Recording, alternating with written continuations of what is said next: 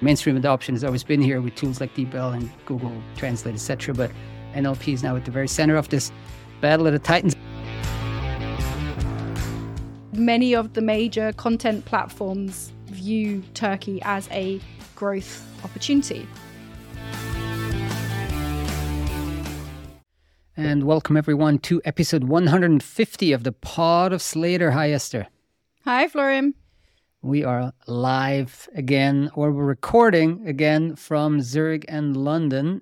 So for everybody who hasn't registered yet, we are going to do another SlaterCon remote on March 22nd. So head over to the website and get your ticket. Today, though, Esther, we're going to talk about TransPerfect's full year results, which they kindly share with us every year. We're going to talk about Cohere, who is reported to be on the way to getting a $6 billion valuation, kind of NLP framework foundation model company. We had their co-founder on the podcast. You're going to talk about NHS, the beloved NHS, the British institution, I don't know what to call it, and their interpreting spend. You're also going to tell us a bit more about Ayuno and the recent acquisition they did. Big European Union contract as well, a million words, I think. And then I'm going to close on a recent Google Translate update. So, TransPerfect, what happened there? What's the figures? Yeah, good figures. So upwards of 1 billion again. So 1.16 billion in 2022 in revenues. And that is a 4.6% growth compared with 2021. All right, so that's no longer double digit, but in terms of percentages, but firmly double digit in terms of millions. So this was an increase of $51 million in revenue in 1 year, which, as we kind of had this analogy before, is kind of the size of is a good sized large LSP that they're adding in a single year by growing 4.6%. Just a sales machine, this company, incredible. The CEO, Phil Shaw, told us that half the growth was organic, half was attributed to M&A. They did do a couple acquisitions in 2022. I think Semantics was earlier. That was in 2021, right? That was a big one. All right. So this year, they had Hivonti and a couple others. Kind of what was it? No, not eDiscovery. Was it eDiscovery? It was the platform for eDiscovery, wasn't it? eDiscovery, right? Yeah.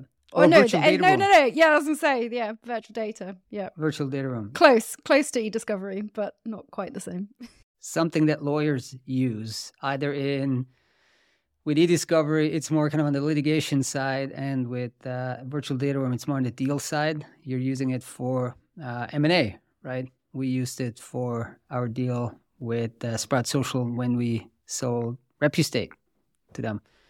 Anyway, so they did say that there was a bit of they faced some headwinds, right? So they said some global divisions grew when measuring in their local currencies, but when you actually kind of converted back into dollars, they contracted a bit, which is something probably somewhat unusual for TransPerfect. Over the past few years, they've been probably firing on all cylinders. On a vertical basis, unsurprisingly, travel did super well. I did travel recently as well, and you can sense that there's a lot of activity going on at the airports. There's some appetite for travel. There's a lot of appetite for travel. It was actually wanted to upgrade on my way back, and it was fully booked. Imagine that. So they also said that their interpreting business grew significantly and outperformed their expectations for the year.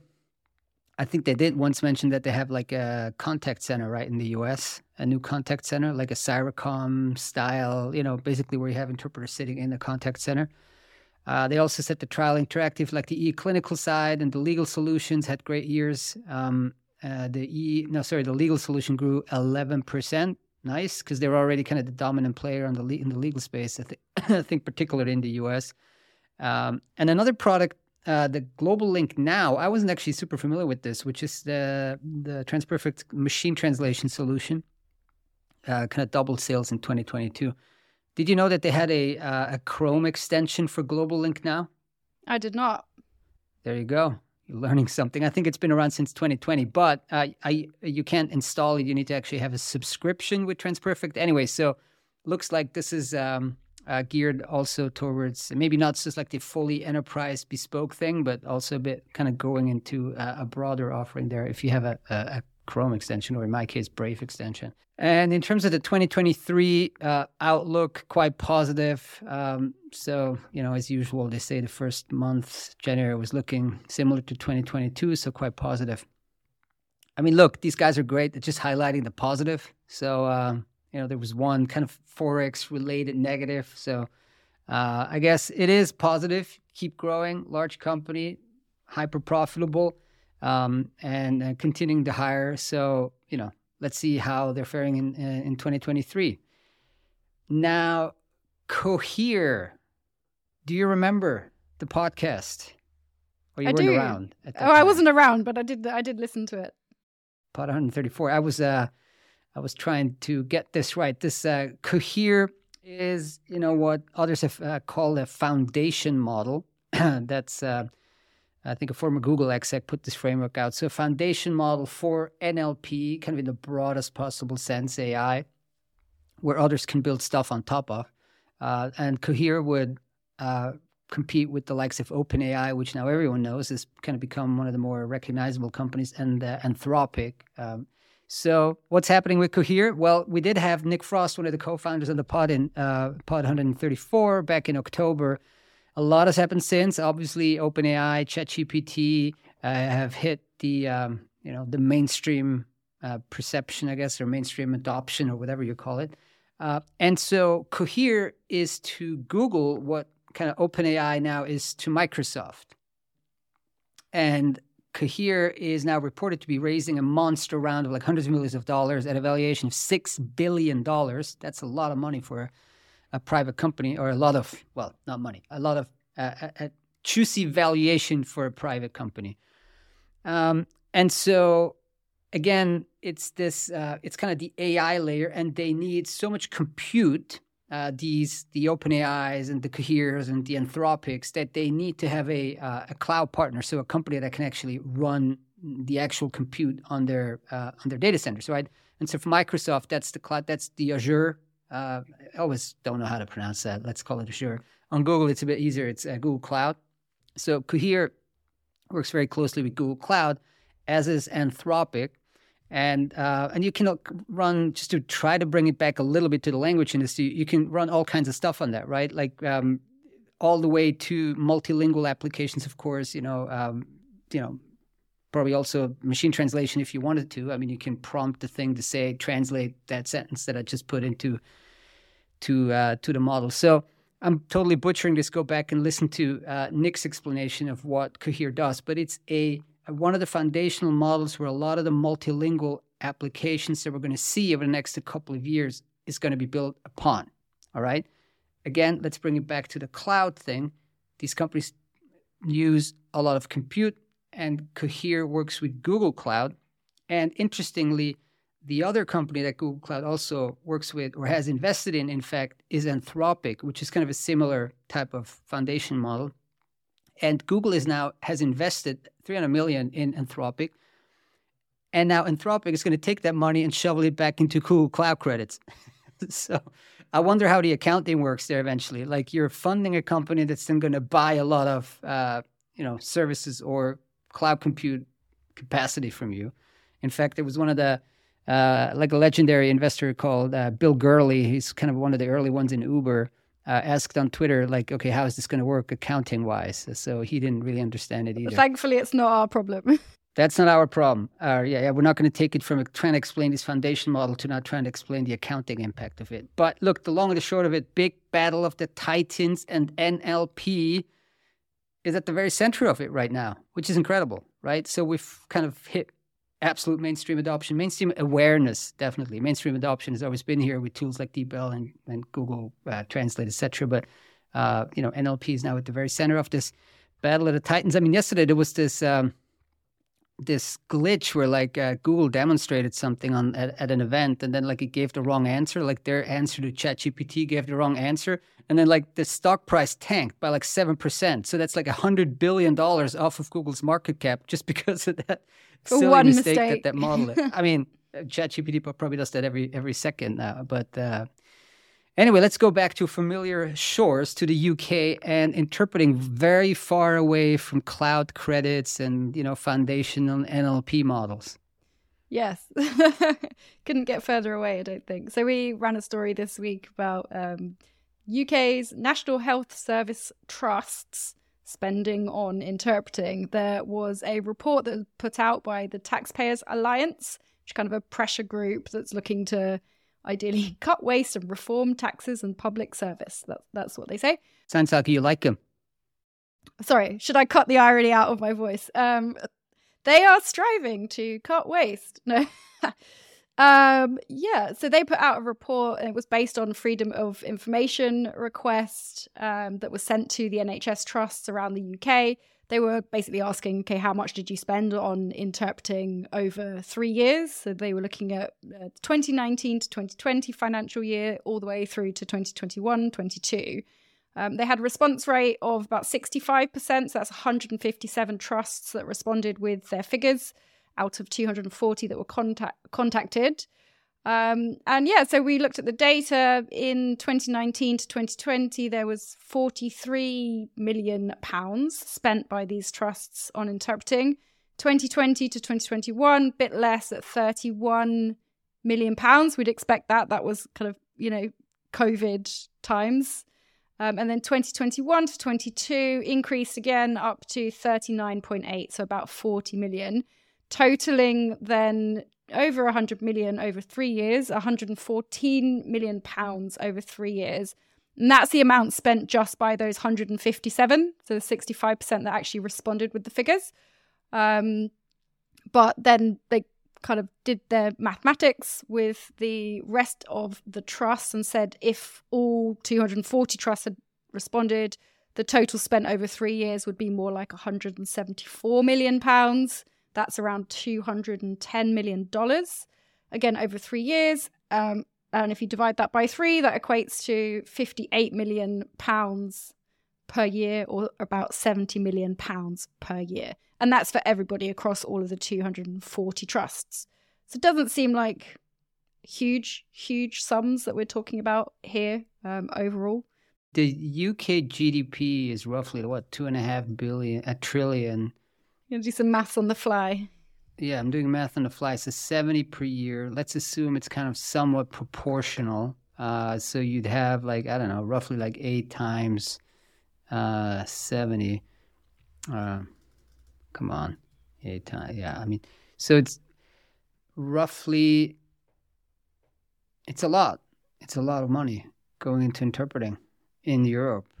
I suppose it's one area as well. This is just NHS. You would, there's more for police, there's more for, we've covered lots of different sort of public sector users in the UK as well. Ballpark, you're getting to somewhere like 300 plus million, if you kind of assume that probably the UK would be somewhat disproportionately higher than maybe some of the other European countries, right? So you're getting 300 million. You probably assume that the healthcare sector would be quite one of the more demanding and maybe even the biggest, or a very big one, right? All right, let's start with the math on the fly. Now, but was there any kind of follow-up on this? Or so it's like, hey, thanks, FYI, we're spending, $70 million a year. Or what was, that was just like? I think the purpose of the report from the perspective of Taxpayers Alliance was obviously to highlight what they called, said could lead to exorbitant costs. But in terms of follow-up, not sure. From our perspective, I think it's just interesting data that they were able to gather during this exercise. Yeah, it would seem, for a country the size of the UK, spending 70 million a year on making sure that people in a healthcare setting understand each other, I don't know, it wouldn't seem exorbitant to me. There's money spent on weirder things. I think the thing as well is that obviously there's a requirement in the UK that patients need to be able to access interpreting services free at the point of delivery, which maybe is different from the arrangements in other countries. But that kind of is a key part of the NHS generally. Got it. Moving on to media localization and to a country hard hit in recent days. Turkey, terrible earthquake happened, I think, earlier this week. But let's put the focus on Ayuno, and so they bought a local subtitling and dubbing company. Do we know where it was based? Is it based in Istanbul, or we don't know? I think so. I don't actually know. They didn't buy the company; they invested, strategic investment. They're saying. So yeah, it was a company called I have to pronounce this. Akla. There we go. Akla. And it's a Turkish subtitling and dubbing provider. We don't have any financial terms around the deal. They weren't disclosed, but we can tell you a bit about the company. It was founded in 2000, works with customers like Netflix, Amazon Prime Video, Discovery, and also digital platforms, game companies, and advertising companies. The company, Akla, was known to Ayuno prior to the deal.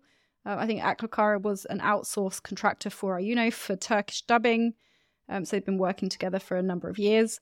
And from Ayuno's perspective, this is them, expanding further in EMEA, building up Turkish dubbing capacity. And we asked the CEO, David Lee, founder and CEO, David Lee, about the market for dubbing media localization in Turkey. He said it's a vibrant market. And he also said many of the major content platforms view Turkey as a growth opportunity. You might remember, I think a couple of years ago in late 2021, one of Ayuno's competitors, Zoo Digital, they also launched Turkey operations through a strategic investment, and then went on to also do a similar kind of arrangement in India and Korea through strategic investment or acquisition. We asked David Lee also about how things had been for them in 2022 and also about their plans for M&A. So he said that Ayuno generated a bit more than $500 million in revenue in 2022.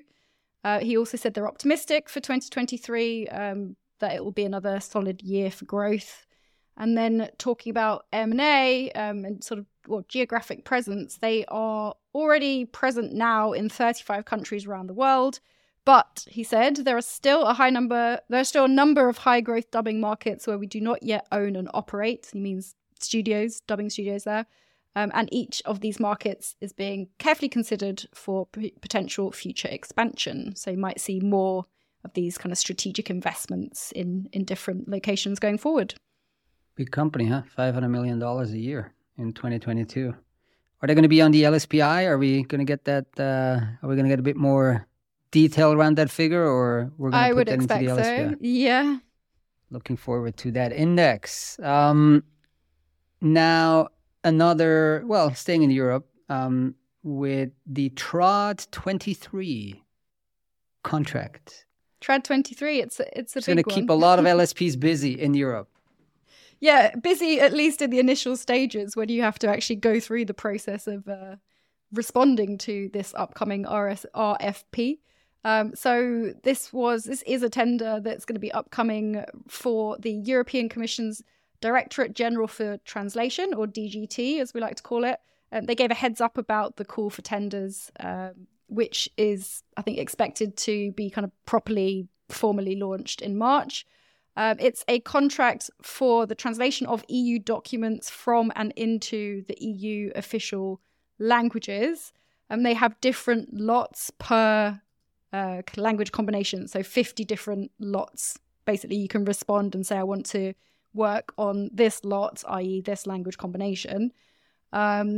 It's a deadline for application is May, I think end of May, and there's going to be before then informational sessions in most of the EU capitals.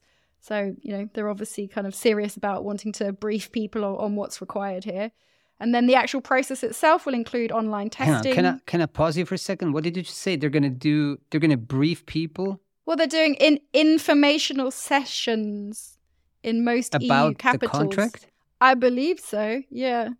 So you can ask any question. No, I mean, normally in an RFP, you have an opportunity to ask questions. The EU's AMA on Twitter or on Reddit, or I don't know.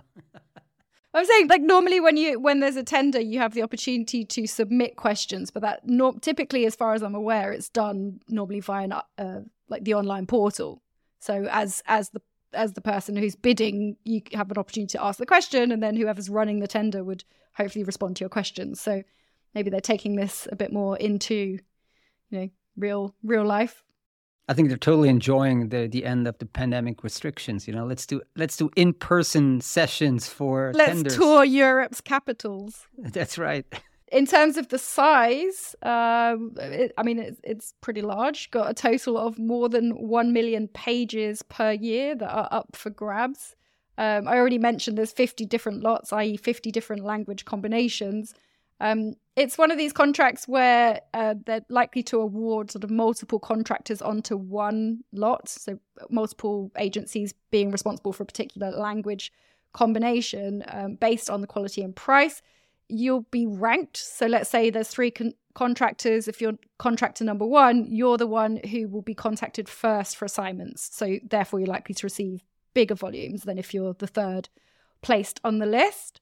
It's a 2-year contract, so between March 2024 and 2026, and also has 2 possible extensions, meaning it's a max of 4 years. So max of, upwards of 4 million pages over those potentially 4 years. Volumes, biggest volumes are coming from English into the other EU languages. English into Greek is the most number of pages with 65,000. Somewhat less volume. Yeah, surprising for that one. I didn't expect English into Greek to necessarily top the list. But then you've got less volume for into English language pairs. So, for example, French into English is just 2,000. Is just 2,000 pages annually, whereas English into French is as much as 50,000 pages annually. 10 pages a day. No, a little more. Hang on. French English is 2,000 pages. Wow, that's not much. Kind of tells you a lot about how, even despite Brexit, how kind of Anglified, or whatever the term is, the European Union is, right? It's a big working language. It's the working language. All right. So, well, good luck to anybody who, tries to get a piece of this and submits RFPs. It's probably a lot of incumbents, people that have been, or companies that have been doing this for a while now, and have fun at all those in-person events in the capital. The road shows. The road shows. One of the road shows, I'm sure, is going to go to Paris, as did Google when they did their Live from Paris event yesterday. I did already tell you that error shaved off $100 billion from Google's market cap. Wonder if it's going to bounce back. Today again, like Google launched something called Bard, which is kind of Google's version of ChatGPT, and the thing, even during the demo, made a mistake, and then like people are like, oh my god, this is worse than ChatGPT, let's sell it off. It feels a little bit exaggerated. But anyway, among all the flurry of announcements, they also did an announcement, a bit of an upgrade for Google Translate, the consumer version, kind of not the translation hub version that we had on a pod recently with Malika. So just the app. I did check if my app had updated, because they said it kind of looks new and kind of a new look and feel. But that was only the Android app, and I have the iOS app. So they said that the iOS app is going to get a fresh look in a few weeks. They say again that it's kind of a billion users, which could be true. I mean, it's a lot of people that are using Google Translate. Not going to go through all of it, but basically new gestures kind of to make Translate more accessible, fewer taps to get to some of the functionality, more readable, then 33 new languages offline that you can download. And so you can, presumably go into some like non-Wi-Fi, non-internet coverage corner of the world, which is going to be, when Musk launches all his satellites there with Starlink, or he has launched a bunch of satellites, then probably that's becoming less of a required feature. But they did like Basque, Corsican, Hawaiian, Hmong, Kurdish, Latin, Luxembourgish, there's one, Sundanese, Yiddish, and Zulu. Luxembourgish. Like, would anybody who speaks Luxembourgish need Google Translate? There are some Luxembourgers who don't speak English, or don't speak English, German, or French competently. They're probably few and far between. There's monolingual Luxembourgish speaking people. Yeah, I think not a huge number. Probably maybe in the older generations, I would imagine. But I mean, and not necessarily monolingual, but maybe you have a preference for, things in Luxembourgish. So hang on, I have no idea about Luxembourgish. What is it? Is it more French? Is it more German? Is it more Dutch? What is it? I mean, it's a bit of a mix of everything. So I was living there for 3 years, but never learned, unfortunately, any of the language. But I heard somebody describe it as, what was it? Sort of Flemish, like a German-speaking Flemish or something like that. And I've heard different people describe it differently. But I think potentially it's slightly easier for Dutch speakers to understand, Dutch or German speakers to understand than maybe French speakers, if you have, no prior knowledge of the language. Well, a German-speaking Flemish, it's like German speakers speaking Flemish, like me. I can try to speak Flemish and then I, hit Luxembourg. Then maybe you will sound Luxembourgish. I don't know. But there's obviously some borrowed words and stuff.